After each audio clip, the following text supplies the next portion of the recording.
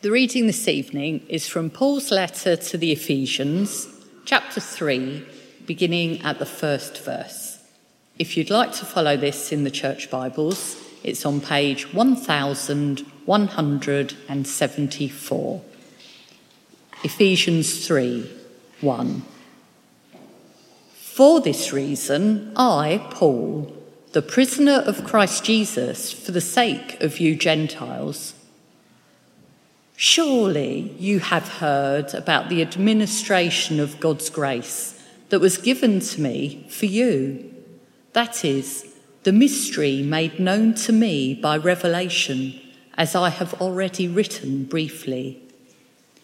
In reading this, then, you will be able to understand my insight into the mystery of Christ, which was not made known to people in other generations, as it has now been revealed by the Spirit to God's holy apostles and prophets. This mystery is that through the gospel, the Gentiles are heirs together with Israel, members together of one body, and sharers together in the promise in Christ Jesus. I became a servant of this gospel by the gift of God's grace given me through the working of his power. Although I am less than the least of all the Lord's people, this grace was given me to preach to the Gentiles the boundless riches of Christ, and to make plain to everyone the administration of this mystery, which for ages past was kept hidden in God, who created all things. His intent was that now, through the church, the manifold wisdom of God should be made known to the rulers and authorities in the heavenly realms, according to his eternal purpose that he accomplished in Christ Jesus our Lord. In him, and through faith in him, we may approach God with freedom and confidence. I ask you, therefore, not to be discouraged because of my sufferings for you, which are your glory. This is the word of the Lord. Thanks, Mandy. Good evening, everyone. Good to see you all. Are you well? You can answer. It's okay. Shall we pray together? Shall we pray?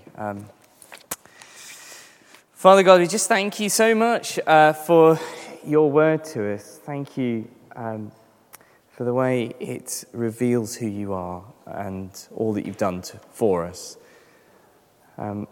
Would you, by your Spirit, help us to see it and understand it, that it may go deep into our hearts, we pray. Amen. Please keep your Bibles open at Ephesians chapter 3. I can't remember what page it was on. Somebody will shout it out, no doubt. 1174. Thank you, Anders. Thank you. As I was looking back, I usually look back at what I've preached on before, and I realised I'd never preached on the first half of Ephesians 3. I preached all the way through Ephesians at various points, but never preached on the first half of chapter 3. And I wondered why that was. And I consider that to be because of the dash. Because of the dash in verse 1. Did you notice it? Mandy read it beautifully for us to try and help us see it, because we sometimes just kind of miss it as we first look at it. Look at verse 1. For this reason I, Paul, the prisoner of Christ Jesus, for the sake of you Gentiles, dash. Not the word dash. Anyway, you get what I mean. Dash. Smack in the middle of a sentence. Paul seems to break out into a detour. And this is very important. And as I was thinking about it, it used to remind me of the letters I got from my mother, particularly when I was at university. And when I was in America at university, she used to write to me, and she'd be rattling on about something or other. And then suddenly she would do a massive detour and ask me, are you eating okay? Have you done your washing regularly? And things like that. She was looking after me. Great blessing. But she would do these great detours in the middle of a letter and then come back to what she was talking about. And then I was talking about this, and et cetera, et cetera. Do you write letters like that? Maybe you don't. Maybe we don't write letters anymore, so you don't get that kind of thing. But that's what's going on here. Paul's doing exactly the same thing. Paul starts to say something in verse 1, breaks off, and he doesn't come back to it until verse 14. And we didn't have verse 14 read. But if you look at it, it says, "For this reason I kneel before the Father." Almost the same words as verse 1. And what you notice is that the verses 1 to 13, they're not particularly well structured, and yet they are enormously practical and enormously important for us as Christians, and not to be overlooked. It's to my shame that I had never preached on this before. And I just want to pull out a few highlights for us in that respect. And the first is that life is hard. Life is hard. Why do I say that? Well, you've got to ask yourself, first of all, why does Paul break off at this point? And it's because he's in prison. I think that's what's happening here. If you think about it, he starts off saying, "For this reason I, Paul, the prisoner of Christ Jesus, for the sake of you Gentiles, I'm in prison." And maybe there's something here that I need to say before I carry on with what I was going to say. Think about that he probably was talking to young Christians, a young church. And so he breaks off to give a fuller explanation of this fact of why he's in prison.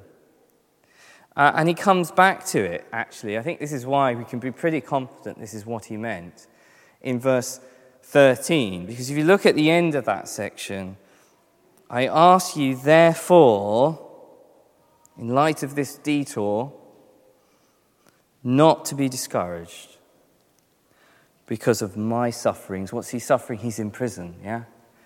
"For you, which are your glory."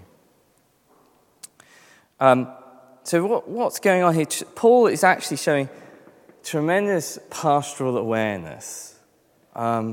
He knows that they hear the word prisoner, and he knows they're going to hear that, and you would imagine they'd be naturally discouraged, wouldn't you? If you heard that, you'd probably be naturally discouraged. He recognizes this and speaks carefully into it so that they are not discouraged. Because he recognizes how that might sound.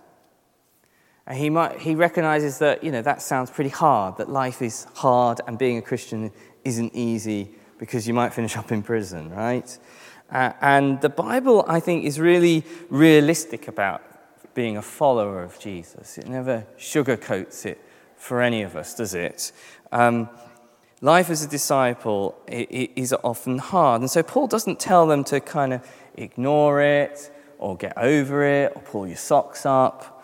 Instead, he speaks carefully into it with this detour. And you can imagine Paul's friends in Ephesus feeling confused about this suffering. He says, "If you're really a servant of God, in the Most High, why are you suffering? Why are you in prison? Surely it should, be this or that. Why is bad stuff happening to you?" And that's often the way sometimes we feel, isn't it? You see, if we think about it, whenever we see, say, a close friend suffering for whatever reason, you feel it too, don't you? You have empathy with them, and we can naturally feel helpless ourselves. We can naturally feel discouraged by that fact. And so maybe that is us tonight, and maybe you can relate to that. Life's hard. Being a follower of Jesus isn't easy. And so Paul comes, gives this detour to help us, and says in verse 13, at the end of all that, "I ask you, therefore, do not be discouraged." Don't want you to be discouraged. So don't get disheartened. If you're feeling like that, don't get down when you see Christians suffering. Paul recognizes that, and he's given us some stuff here to deal with it. Yeah, that's what the detour is about. It's stuff to deal with the fact that life is hard. Why? What stuff does he give us to help us? And I summarize it as the gospel of grace. It's the gospel of God's grace to us, of his sheer kindness to us. That's what we need to hear when we hear that life's hard. Did you notice the other thing? One of the things actually we do when we're thinking about preaching is and this is help us to train to read the Bible, is what words do you notice that are repeated? That's often a good way to start reading the Bible if you've never done close reading of the Bible. And one of the words you see repeated here is mystery. It came 4 times, quite in succession, verse 3, 4, 6, and 9. Mystery is mentioned. When we hear that word mystery, when Paul talks about that, we tend to think of things that are hidden, that it's our job, yours and my job, to find the answer to the mystery. A bit like a Agatha Christie whodunit. You've got to try and work it out. I'm not going to tell you. I've got to work it out. Or whatever your flavour of Agatha Christie's, Death in Paradise, or, I don't know, Jack Ryan, or what's the other one? Holly Jackson, if you're younger. I don't know. That's as far as I could work out. That's not really what Paul understands of mystery. The word Paul uses here actually means the exact opposite. He's using it in an opposite way. He means something that actually is revealed by God. Something that actually is disclosed to you and made known. Not something hidden that you have to try and work out. God has revealed it to us. And the reason is that because you would never, ever work it out for yourself. You need, by God's grace, for you to see it and understand it. He needs to show it to you. You would never, ever work it out for yourself because it's so unnatural, it's so sort of countercultural. It can't come by reason alone. A mystery here is a revelation that's made known to us. And that is the gospel of God's grace. It's a gift. It's given to us. And those are the 2 other words that crop up in this detour over and over again. If you just glance down it, do that. It's the word grace and the word gospel. Gospel means good news. Grace means God's kindness to us, his loving kindness to us. It's the gospel of grace. You probably see it most clearly there coming together in verse 7. I, Paul, became a servant of the gospel, the good news, by the gift of God's grace given me. That is the mystery that's been revealed to us, that we need to hear when we're feeling hard-pressed, in a hard time.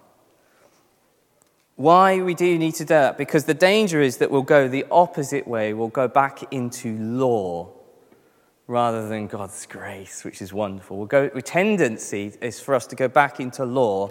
Think about the 10 Commandments, instructions on how to live, and conduct, being a good, we might call it, being good. And that's not the gospel of grace. But the danger is that we turn in onto that rather than grace. And the reason is because that's more obvious direction for us to go, isn't it, law? It's more natural for us to go that way.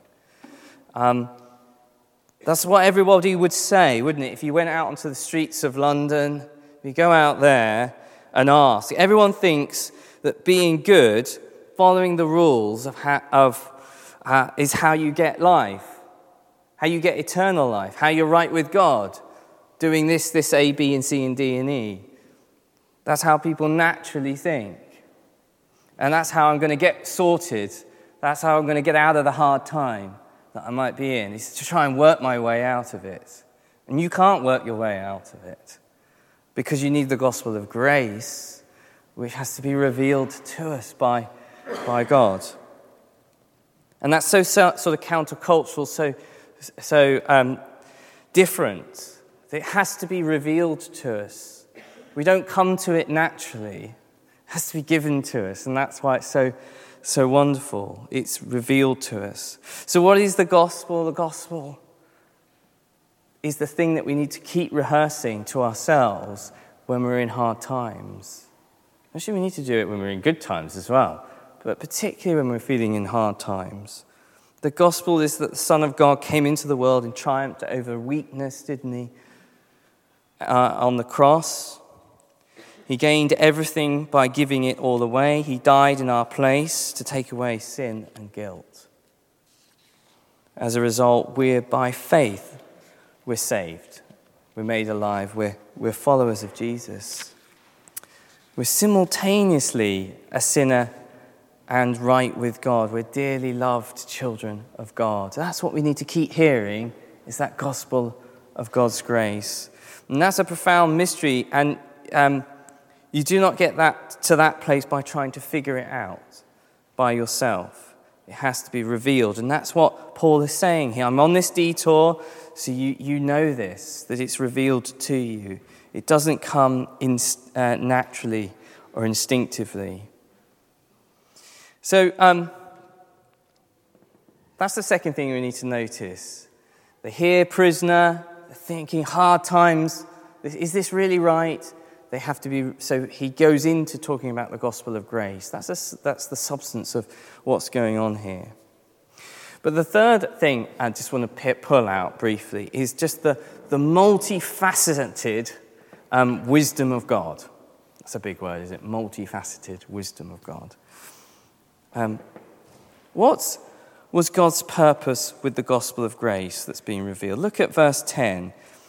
This is God's purpose here. Is his intent was that now, through the church, the manifold wisdom of God should be made known to the rulers and authorities in the heavenly realms, according to his eternal purpose that he accomplished in Christ Jesus our Lord.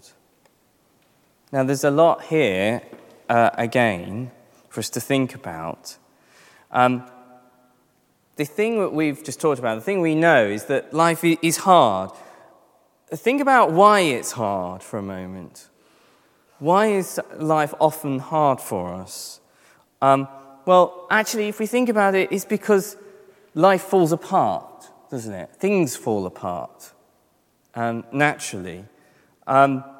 Whether it's kind of on a macro level with nations and conflict and war, or whether it's relationships at a more kind of intimate level, or whether it's to do with disease, or whether it's to do with racism.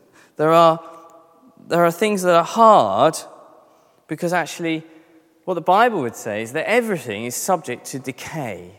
Everything is falling apart. And of course, things were not meant to be like that, were they? We read this at the beginning of the Bible. We know that God created a perfect world, a beautiful world, a wonderful world, where everything cohered, everything came together, didn't fall apart, everything was good. Harmony, relationships that were eternal. Of course, we know, as the Bible says, sin came into the world and things fell apart. But the promise of the Bible is that God is going to bring things back together. Through Christ, he's going to bring back that harmony and that coherence, where there will be no more suffering, no more tears, no more pain, no more death, no more injustice, no more war, no more hatred. That's kind of God's big purpose, isn't it? That he's reconciling all things, as it says elsewhere, to himself. The big purpose of the world. He talked about that in Ephesians chapter 1, didn't he? That was what he wanted to do. That's what he is doing. And here's the question for us as church, because he's writing to a church. What's the clearest way the world is going to see that? What is the clearest way that the world around us will see that? It's through the church. We talked about the church in chapter 2. But it is through the church. Because if you notice, sometimes we can sort of bypass it in verse 10. His intent was that now through the church, that's you and me, if we're followers of Jesus, the manifold wisdom of God should be made known. And it's an amazing stuff that God is making this stuff known through us, through you guys and me. And it says the manifold wisdom. And that's such a rubbish word, I think, manifold. It sounds like part from a car. It is something to do with a car, isn't it? A manifold. I don't really know what it does, but That's a rubbish word, though, manifold. There's got to be better words to convey the wisdom of God than the manifold. Maybe it would be better the womanfold. Let's not go there. But I think what I'm trying to say is that the word isn't very clear here for us. It should be the multifaceted wisdom of God is made known through the church, through you and me, or something like the splendid wisdom of God is made through his church, or the multicolored, faceted wisdom of God. I can't think of any other ways of expressing it. It's actually language of poetry. If you look into the detail of this, that word, it's a language of poetry. Actually, I found out that it's referring to the intricately embroidered pattern of many colours.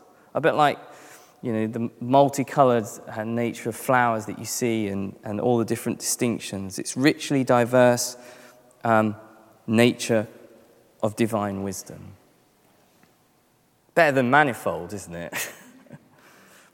You see what Paul, I think, is trying to say here? It's through the church, the community of faith, you and me, through healed relationships, reconciled in Christ, that the world can most readily see the incredible future that God is preparing for everyone. I think that's quite exciting, personally. But so often we don't kind of see it like that, do we? We're kind of, a motley crew of people with our idiosyncrasies and strangeness. There's a really good scholar called F.F. Bruce. Don't need to remember his name, but he put it like this: the church thus appears to be God's pilot scheme for the reconciling universe of the future. That's quite a good way of putting it. We're like a pilot scheme for the future that God is going to do. So the church is this foretaste of a time when all hostile elements in creation will be healed. Yes, the world at this time is still falling apart, but the church, we are that foretaste, that pilot scheme of the future, the beautiful future, the multifaceted, multi-coloured wisdom of God being made known. And then the last thing I want to point out, that all this is for our encouragement. This is meant to be. This detour isn't just sort of idle expectation. It's meant to be for our encouragement. I hope you feel encouraged when you read this. It's quite dense. Go away later this evening and read it again. It's for our encouragement. Paul's not in a classroom testing them on their stuff of their gospel of grace. Can you tick it off the list? It's not meant to be like that. He's dealing with real stuff, with real people's lives that are messy, going through some hard times, through suffering, and he's in prison. And he knows what life is like, with people with real worries. And so they hear Paul is in prison, and he doesn't want them to be discouraged. And he doesn't want us to be discouraged either tonight. And that's why he ends in verse 12. In him, he says, in Christ Jesus, and through faith in him, we may approach God with freedom and confidence. I ask you, therefore, not to be discouraged because of my sufferings for you, because I'm in prison, which are actually for your glory.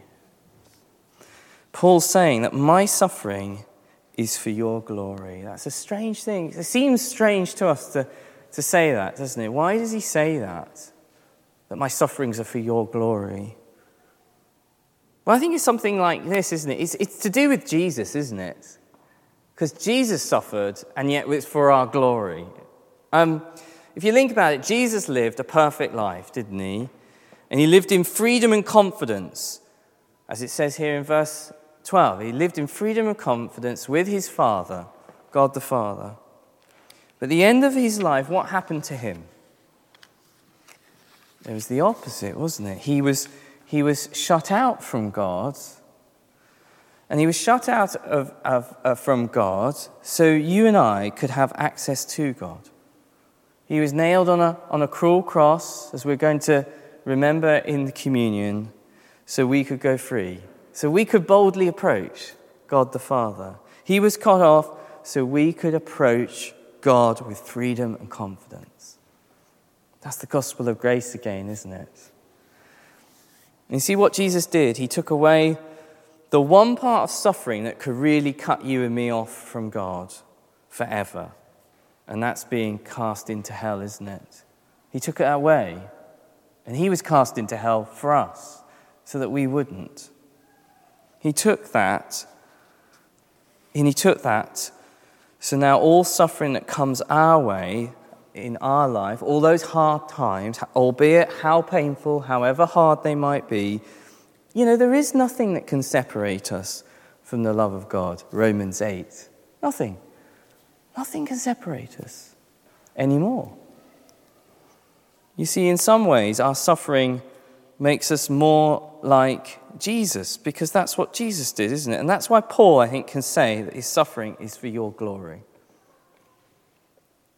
Paul is okay with being in prison, isn't he? I'm sure it was difficult, but he's okay with it because it was for somebody else's sake. He's becoming more like Jesus, isn't he? Because that's what Jesus did. He suffered, and he did it for the glory of others. And I think if you know how much the glory is to come in being with Jesus forever and ever, then you can face anything, can't you? As hard as it might be at the time, you can face the future with confidence and freedom. Somehow, in the new creation, suffering will be healed and made up for. For at that moment of eternal harmony, something precious will come to pass. So tonight, I don't know, you may feel discouraged, you may feel that you're going through some hard times. I don't know what they might be, for whatever reason. Maybe painful situations, maybe difficulties at work, maybe just having a rubbish time. Mental health, I don't know. Paul would encourage us not to be discouraged. He doesn't want us to be discouraged in our suffering. He wants us to see the glory of what is to come.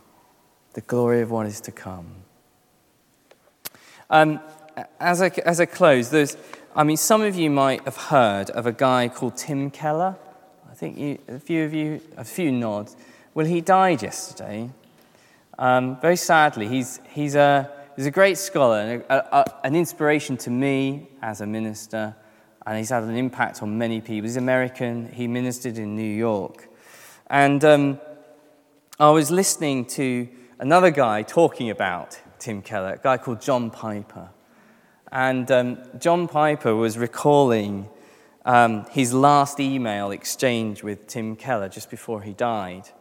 And he was recalling the fact that Tim Keller was reveling in Luke 10, verse 20. And in Luke 10, verse 20, it says Jesus responds. He sends out the 72. You remember that bit? He sends them out to minister, and they go out and they return from their ministry, and they're absolutely overjoyed because they say, even the demons are obeying us and we're doing amazing things. And in verse 20, they come back to Jesus, and Jesus responds to them like this. He says, "However, do not rejoice that the spirits submit to you, but rejoice that your names are written in heaven." So often we're rejoicing in things that, there might be good things like demons being submitted to you. We're looking for things here to satisfy us. But the one thing that's going to satisfy us is the glory that is to come from knowing that our names are written in heaven. And Keller was obviously reveling in this. And whatever happens to us, whatever we're going through, good times or bad times, hard times or discouraged times, we could take comfort in that fact. Nothing can separate us I might be in prison, Paul says, but I know what's to come. Great glory is to come. Rejoice in the fact that your names are written in heaven. Let's pray, shall we? God our Father, we just come before you wanting to thank you and praise you for your word. And we thank you for the way that it ministers to us. It reminds us of your gospel, your grace to us, your kindness. And no matter where we are and what we're going through, we can realize that you don't want us to be discouraged. You've given us this administration of the mystery that's been revealed to us, the gospel of your grace. May we keep hearing it.